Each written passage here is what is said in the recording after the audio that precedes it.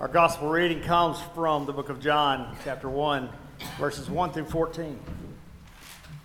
In the beginning was the Word, and the Word was with God, and the Word was God. He was in the beginning with God. All things came into being through him, and without him, not one thing came into being. What has come into being in him was life, and the life was the light of all people. The light shines in the darkness, and the darkness did not overtake it. There was a man sent from God, whose name was John. He came as a witness to testify to the light, so that all might believe through him. He himself was not the light, but he came to testify to the light. The true light, which enlightens everyone, was coming into the world. He was in the world, and the world came into being through him. Yet the world did not know him. He came to what was his own, and his own people did not accept him. But to all who received him, who believed in his name, he gave power to become children of God, who were born not of blood, or of the will of the flesh, or of the will of man, but of God. And the Word became flesh and lived among us. And we have seen his glory, the glory as of a Father's only Son, full of grace and truth. This is the word of God for the people of God. Thanks be to God. Merry Christmas, everyone. Merry Christmas. So glad to see you. Thank you for gathering in worship this morning. So there Clark was, sitting in an unheated attic on a cold Chicago day just a few days before Christmas, wrapped up in whatever he could find to stay warm: a woman's mink stole, pink gloves, and a ridiculous-looking hat. The circumstances of him being trapped in the attic in the first place were comically unlikely. But in his attempt to find warm clothes, he stumbled upon some old reel-to-reel film canisters and a movie projector. And now, as he waited to be rescued from his predicament, with tears streaming down his cheeks, he sat watching old family movies showing what he considered to be perfect moments of past family holidays.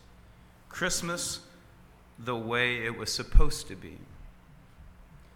Now, if you've ever watched the movie National Lampoon's Christmas Vacation, you know that Clark Griswold's fatal mistake was trying to create a perfect Christmas for his family, like Christmas used to be, or at least what he thought it was supposed to be.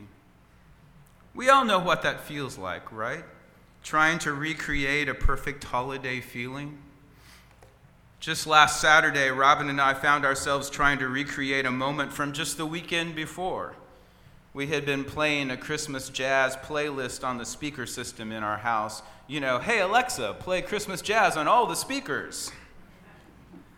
We were doing some cooking and decorating on Saturday afternoon, and the music was just the perfect backdrop, the perfect soundtrack to everything that we were doing that day, bringing energy and a certain level of festivity to the occasion. But the very next Saturday morning, when we tried to recreate that same holiday moment from the week before, it wasn't quite working. To me, it felt like the jazz station was a little too aggressive for our Christmas kitchen task that Saturday morning. So I kept trying different Christmas playlists. Classical holiday, no, that's not it. I'll try another, no, that's not quite right. And so on, until the only one channel left was Country Christmas. Now, there's one good thing you can say about Country Christmas: at least you can understand the words. Storytelling is a key component in country music, so it's important to be able to follow the message. But on this particular morning, the first 5 songs we heard played were songs that neither of us had ever heard before. And this is no exaggeration. The songs were so depressing. I was just about to turn it off when some more familiar holiday songs came on and the situation began to improve. During this season of Advent, we've been talking about holy things, holy time, holy space, holy people, holy knowing, holy being. And now on this Christmas morning, we find ourselves going in a new direction, the surprisingly holy. My brother surprised me recently. He surprised me with 2 photos of my nephew. Now, you may be saying that doesn't sound like much of a surprise. But the surprise is, I didn't know I had a nephew. At the age of 51, my brother and his wife are expecting their first child. And I found out through a text that they sent me with that photo from their ultrasound a few weeks ago. And as I looked at this evidence of a child on the way, in addition to being so happy for them, so much was running through my mind. So many scenarios about the impact that this child would have on their lives, not to mention that my parents' only 2 grandchildren will now be born 27 and a half years apart from each other. But I just kept trying to press down to squelch all those thoughts running around in my head in order to not ruin the moment. And as I redirected those thoughts away from what could be back to just what is, somehow it all felt so holy, so right. The surprisingly holy is breaking in upon their lives. The surprise that the incarnation of the holy arrived in the first century in the form of a baby is undeniable. This invites us to believe that just when you least expect it, the holy will surprise you too.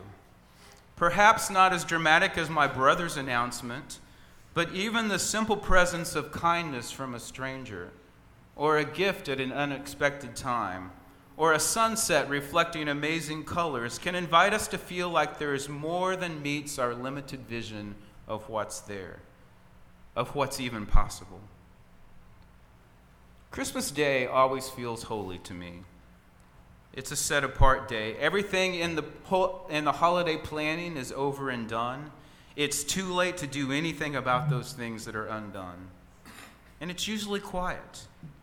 But I think Christmas feels even more holy when it falls on a Sunday like today. If you live the average lifespan of someone who lives in the U.S., you'll see about 10 Sunday Christmases in your lifetime. So what makes this day special, more holy than the others? What surprises are in store for us as we worship together today? The gospel reading for Christmas Day from John 1 is one of the surprises, but more for what's not there. There are no shepherds. There are no angels. There are no magi. There's no star. There's no Mary, no Joseph. There's no manger, no swaddling clothes. There's no baby Jesus. All those things that we're used to seeing on Christmas, none of them are here. We've been hearing all about them from Matthew and from Luke, but John leaves them all out. John's Christmas story is surprisingly different. He speaks of a light in the darkness and the opportunity for each of us to be born of God, to be holy. And yet, this is the perfect text for Christmas morning, all because of verse 14. And the Word became flesh and dwelt among us. That is surprising. The Word became flesh, wrote John, and dwelt among us full of grace and truth. Buechner says that is what incarnation means. It is untheological, it is unsophisticated, it is undignified, but according to Christianity, it's the way things are. God is here is the message of Christmas. Jesus, God's one and only Son, became a man. He was God in a suit of flesh. He was the visible expression of the invisible deity. God was now expressing himself in a language that we could understand. God was identifying with the frailties and the tragedies of the human race. God was getting up close and personal. God was announcing to the world, I'm here. God became a man. The omnipotent in one instant made himself breakable. He who had been spirit became pierceable. He who was larger than the universe became an embryo. And he who sustains the world with a word chose to be dependent upon the nourishment of a young girl. The Apostle John used one word to embody this revelation of God: dwelt. The Word became flesh and dwelt among us. The Word became flesh and dwelt meant to live in a tent. In the Old Testament, the word dwelt literally denotes residence. So when Jesus became flesh and blood, he took up residence among us. Before Jesus was born, God visited his people performing mighty and miraculous works. As you may remember from this year's Laity Sunday, God's people would stack stones or build a monument or erect a building in honor of God's revelation. The physicality in building was their way of saying God was here. The power and presence of God had visited them in a place, and so in order not to forget, they constructed a reminder. But when Jesus entered the world, the verb tense changed from past to present, from was to is. Because of Jesus' birth, because of the incarnation of God, because the Word became flesh, we now say God is here. God is present in all his splendor and glory. We don't have to erect structures to remind us of God's visited presence, for God is already here. But God is here is more than a theological doctrine. It has practical implications. What does God is here mean to us? Jesus became a man to show us God. When Jesus became a man, he showed us that God was not merely an idea, but a person. Jesus was not an idea of God, not a picture of God, but God himself in human form. Where in the world is God? God is here in Christ. God has come among us to show us who God is and what God is. Christmas says that Jesus shows us God in a way that we can understand, in a way that renews us, in a way that gives us hope. In other words, God has become relatable. We underestimate this concept and the impact that it has on us as followers of Christ. Think about it. People loved being around Jesus. They came at night. They touched him as he walked down the street. They followed him around the sea. They invited him into their homes and placed their children at his feet. Why? Because he refused to be a statue in a cathedral or a priest in an elevated pulpit. He chose instead to be Jesus, deity dressed in humanity, God here among us. As you read the Gospels, there is not a hint of one person who was afraid to draw near to Jesus. There was not one person who was reluctant to approach him for fear of being rejected. Remember that.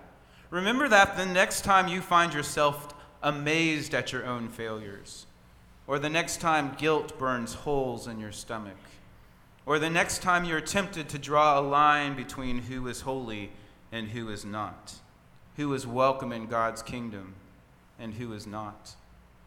Remember that it is us who creates the distance.